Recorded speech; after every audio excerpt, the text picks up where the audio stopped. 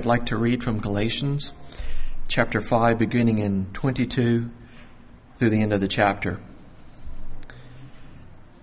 But the fruit of the Spirit is love, joy, peace, patience, kindness, goodness, faithfulness, gentleness, and self-control. Against such things there is no law.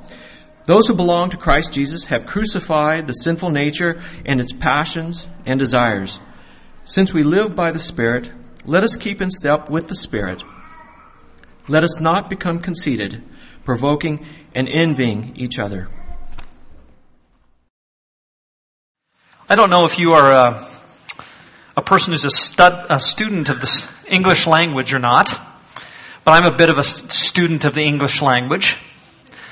And I find it interesting to think about what it must mean for someone who doesn't have English as their first language to try to learn English. So they come here to Canada, they're here for just a short time, and naturally they want to talk to Canadians so that they can learn English, and so they start trying to converse with Canadians.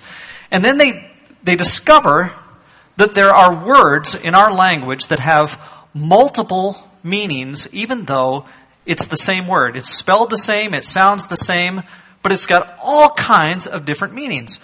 For example, the subject of this morning is the word good or goodness.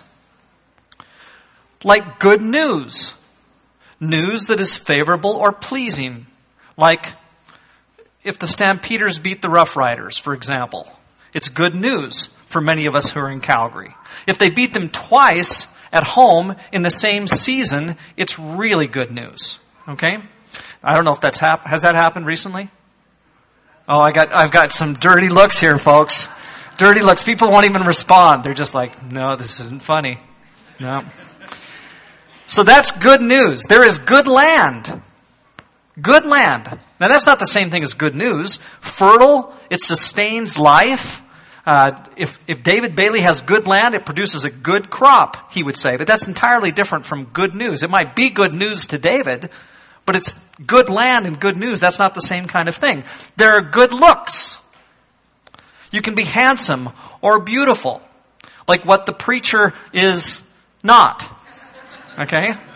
You thought I was going to be really arrogant for a moment, didn't you? And you thought I was going to be wrong, too.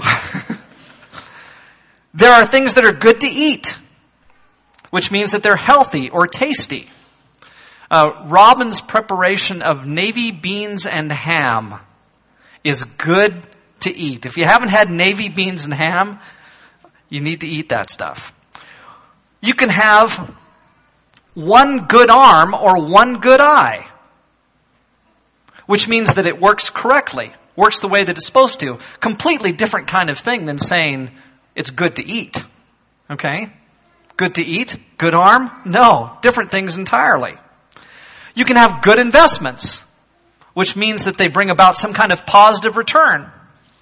Obviously, it doesn't have anything to do necessarily with moral quality. You could have a morally really bad investment, but it could be a good investment if it brings a positive return. What would someone coming from another culture do with that? It's a good investment. What does that mean? Something can be good for another year. Well, that just means it's sufficient. It's probably going to last. We hoped for a long time that our roof would be good for another year, but it kept leaking on all of you, so we had to put a new one on. An experience can be good for a laugh, which means, obviously, it makes people laugh, or it's going to make people laugh. But again, it may have nothing to do with moral quality. You could tell a very dirty joke that would be good for a laugh, but it has nothing to do with any kind of goodness as we would think of that. Someone you loan money to, or from whom you expect a contribution, can be good for it. I know they'll be good for that. But what does that mean? It has nothing to do with goodness. It just means we think they're going to pay the loan back. You can make a good deal, meaning that it's going to bring some profit. You can have a good time. Again, maybe having nothing to do with moral quality. It just means that the experience was pleasing or fun. A certain food or a medicine can be good for a cold. Good for a cold. What does that mean? Does it mean that the cold says, thank you? Well, of course not. It means that it's good to get rid of the cold, that it was healing. A joke can be good, meaning that it was amusing or that it was clever. You can win by a good margin. Or we could have a good number of people out at family camp. That's simply a reference to number, and it doesn't mean anything else besides that. You can have a good reason, meaning that your action or your thought is well-founded or defensible. Something can hold good for the majority of people, meaning that it tends to be true. You can be in good standing with a group of people. Your loved one might receive good care. All these things mean something entirely different, but it's the same word. There were 20 or 25 different definitions of the word good when I looked it up in the dictionary this week. And I was kind of amazed. I didn't expect that, but that's exactly the way that it is. You could even be a good conservative or a good Canadian. Or you could say that there are certain images that are good. Now, if I say to you the word lamb, don't you think of a good lamb, a blessed little creature that's just kind and sweet and soft? And then you see this.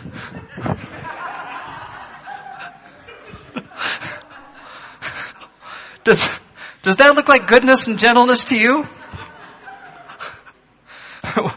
Rebecca was working on the bulletin this week, and we were going through photos on the computer trying to find one for goodness and gentleness. And I said, well, look up lamb. That'll be a cute image. There'll be a precious little lamb. And she came up with this one. So here's what we've done. We've taken the copy of this, and we've made several copies of it, and we put it on Chris's desk so that when she gets back tomorrow, she's going to think that was the bulletin for today.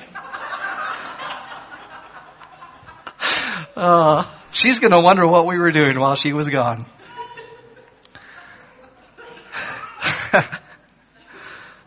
Now, the problem is I don't have another slide to get away from. I'll go backwards. There we go. Okay. Otherwise, you'd be staring at it the whole time wondering what that's all about. Well, the goodness that we're talking about today is completely different, really, than the kind of goodnesses that we're talking about or that we've been mentioning already. Because this goodness comes from a different place. It has something to do with something else. Our context really is what determines what good we're talking about. Like I could say to you, we're talking about good fruit. And you might immediately think of like the peach that I had this week that was just dripping with sweetness, and I had to eat it over the sink because it was just gushing with juiciness. It was just absolutely wonderful. But good fruit of that kind is not at all, of course, what we're talking about. We're talking about an entirely different kind of fruit. And so in our context, skipping past that one, which is still really cute, our context for goodness is that the fruit of the Spirit is love, joy, peace, patience, kindness, goodness, faithfulness, gentleness, and self-control. That's the kind of goodness we're talking about. It has to do with a person's character. It has to do with who we are. It has to do with what the Holy Spirit is wanting to make of us. It has to do with what you should be.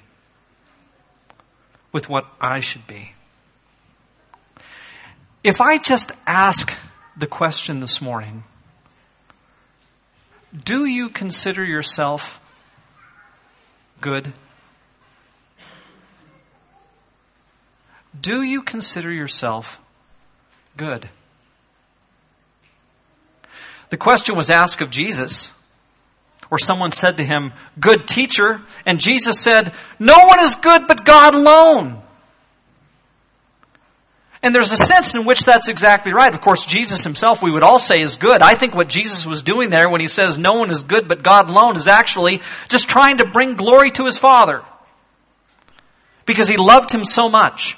He held the Father in such esteem that he says, nobody is good but God alone. And points to the Father, wanting us to give all glory to the Father. But it doesn't take away at all from the idea that God wants us to be good. He wants us to reflect something of goodness. He wants other people to be able to say about us, he's a good man. She is a good person. He is a good father. She is a good mother. They're a good friend. God wants us to be able to say those things about each other. Here's what I would say about goodness. It is a part of a person's character or personality, shaped by the presence of God's Spirit. That seems so clear to me from Galatians 5:22. Shaped by the presence of God's Spirit in his or her life, where he or she emulates the character of God in the way others are treated in action, speech, and thought.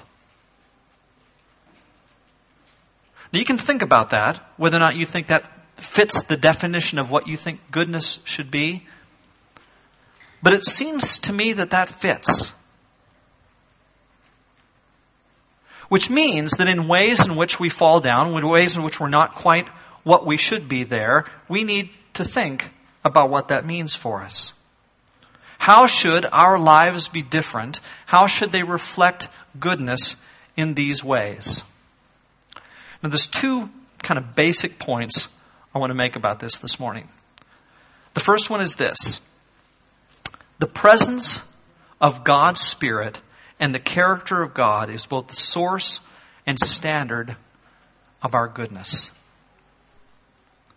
Now this is interesting, because one of the things that we would say about our world today is that they've lost this sense of a standard. If we ask the average person on the street, what is good, they may well be able to tell you what it is. They might be able to say, goodness is when you do this kind of nice thing for another. Good is when you give to the poor. Good is when you help out those who are in need. Good is when you treat kindly those who can't treat you kindly. They can probably define for you goodness. But if you ask them where that comes from, they may have some trouble telling you. They might say something like, well, it comes from the idea that we're all together on this planet. We all live in the same place and we have to treat each other well in order for the whole thing to work. Unless they have some kind of religious bent, and I would say, of course, unless they're Christian, they're not going to be able to say that goodness comes from this source and standard of God. And personally, I think that's one of the reasons that God has revealed himself in the person of Jesus. He comes to show us what it means to live well before him. He comes to show us what goodness is all about. He reveals his character to us in the person of Jesus so that we can really understand what goodness is. He knows that if we don't see that kind of standard, we may well change the definition of goodness. And that's exactly what the world at times has done. There are times in the history of humankind when to be good, by someone's definition, because it's kind of relative, based on where you live and the period of history in which you live, the people that you're around, that definition of goodness can change. And so goodness could be, in 1939, in Nazi Germany, goodness could be reporting on the Jews who live next door, who are harboring others. And so what you would think of today as the very antithesis of good actually could, for them, be good, because it tends to differ with the generation or with the context you're in. Good could mean certain kind of relationships in our society. My Bible seems to condemn and say that relationships, certain kind of relationships between the same sex, are wrong. But our society tends to want to change the definition of goodness when it comes to that. And so it won't be long, if we're not careful, if we use a different kind of standard before things really are different. And before that which is good is called evil, and that which is evil is called good. Doesn't the Bible say something about that? And that's exactly what can happen if we have no standard. And so God becomes our standard and our source for goodness. We need to keep that in mind, church. The second thing I want to say is this. Our level of goodness should be measured not just by how we treat those who love us or need us, but by the way we treat, speak to, and speak about those specifically with whom we disagree.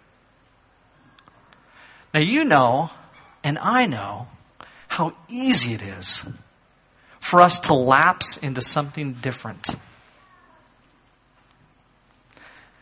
you have anybody with whom you disagree? Most of us do. If it's not somebody personally, then maybe it is, in fact, a mindset. Maybe it's a perspective. Maybe it's another religion. It is so easy for us to lapse into destructive, gossiping kind of talk about those with whom we disagree. And unfortunately, we can do it in the church just as easily as people can do it outside the church. And so somebody develops a perspective on something with which I disagree. I have every right to absolutely disagree with them. I don't think I have the right to disagree with them in a disagreeable way. In fact, my sense is that goodness will call me to treat them well, and maybe treat especially well those with whom I do disagree. In fact, I think I would find myself doing things like turning my other cheek. I think I would find myself praying for those who hate you and do good to them. I think I would find myself recognizing in someone else maybe a behavior that I don't approve of. Seeing a decision that they make and thinking, that's the wrong decision. But treating them with respect and kindness, despite the disagreement that exists between the two of us. There is an expression, civil discourse. Civil discourse simply meaning that two people can sit down and disagree, maybe disagree absolutely on an issue, but nonetheless speak to each other with love and kindness and respect, listening, hearing as much as you speak, trying to put yourself in the other person's shoes, trying to understand where they're coming from. I think all of that has to do with goodness.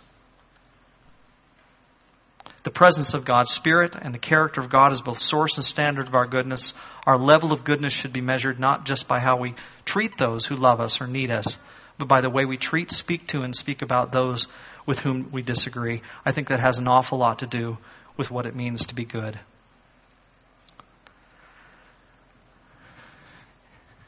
If God's Spirit is living in you, my Bible indicates in places like Romans chapter 8 that you're to be changed.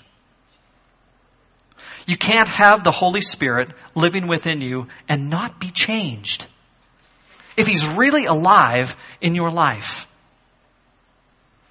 And I want to encourage you this morning to think about what it means for the Spirit to live within you with respect to goodness.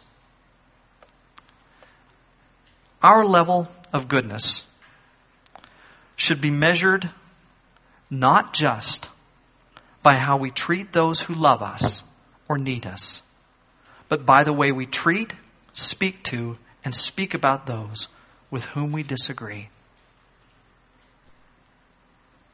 I think that's important. And if God were to work in our lives through His Spirit to transform us, then attitudes and speech about others, our perspectives on the behaviors of others, it would all change. In 1982, I went to work with a church in Southern California. There was a couple there who, when Robin and I first got there, they had been married for, I think, 67 years. His name was O.J. Warren. His wife's name was Rosa. And you have seen their son numerous times. If you may not know it. But all of you probably have seen an ad on TV for eHarmony.com. Have you seen eHarmony? The fellow who is the spokesman, the founder, it says, of eHarmony, is Dr. Neil Warren. And you see him on television. He's got real white hair now. When I knew him, he didn't have such white hair. And his parents were O.J. and Rosa Warren. And they were members of our church in California. Neil had grown up in that church, went to Pepperdine. He's a Pepperdine grad, member of the Church of Christ, founded eHarmony.com.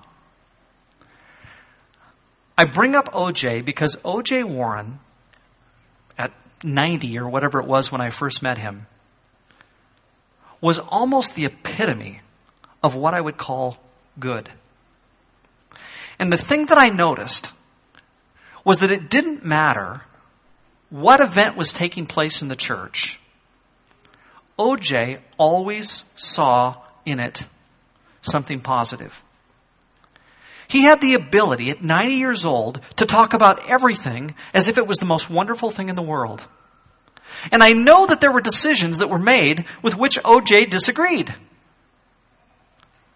But he had, I think, the Spirit of Christ within him.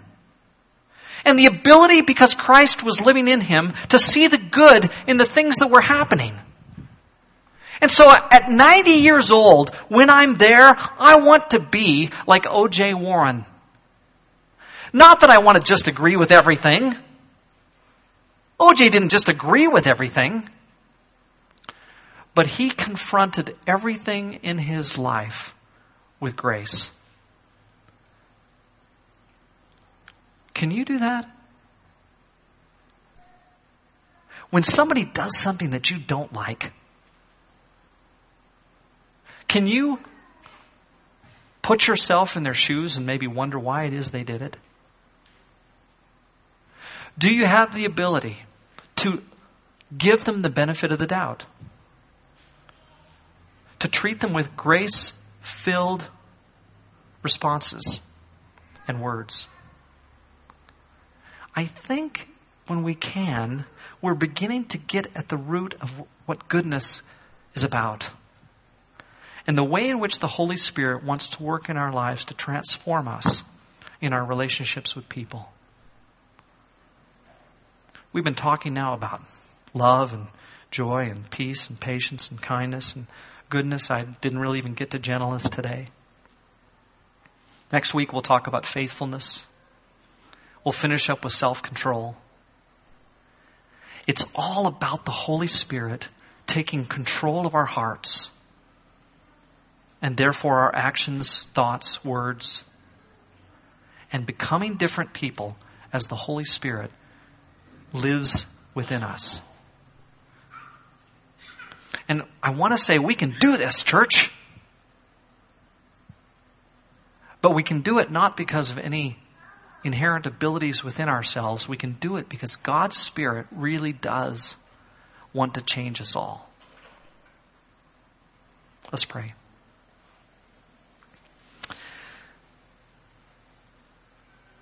Father, we want our speech to reflect you. We want our treatment of others to reflect you. We want our thoughts to reflect you. And we thank and praise you for the chance we have to read, to hear, to be changed by your Spirit. Change us, God. Make us different. For those especially, Father, who find themselves struggling with the ability to be good, empower them. Strengthen them in you, especially, God, in their relationships with others. It's through Christ that we pray. Amen. Let me finish with this. And I'll just tell you, I'm bound to get myself in trouble. Because whenever I say something about my wife, she gets embarrassed. And I don't want to embarrass her. But it is a pleasure for me to watch my daughter growing to become like her mother. And that's because my wife possesses the quality of goodness. And there are few people I know who do things that are good for others and treat others with kindness and gentleness simply for the sake of doing the good thing. Most of us do it for some ulterior motive. We want praise from somebody, or we know somebody's watching, or we want something in return. My wife does good things because they are good to do. She just wants to do good things.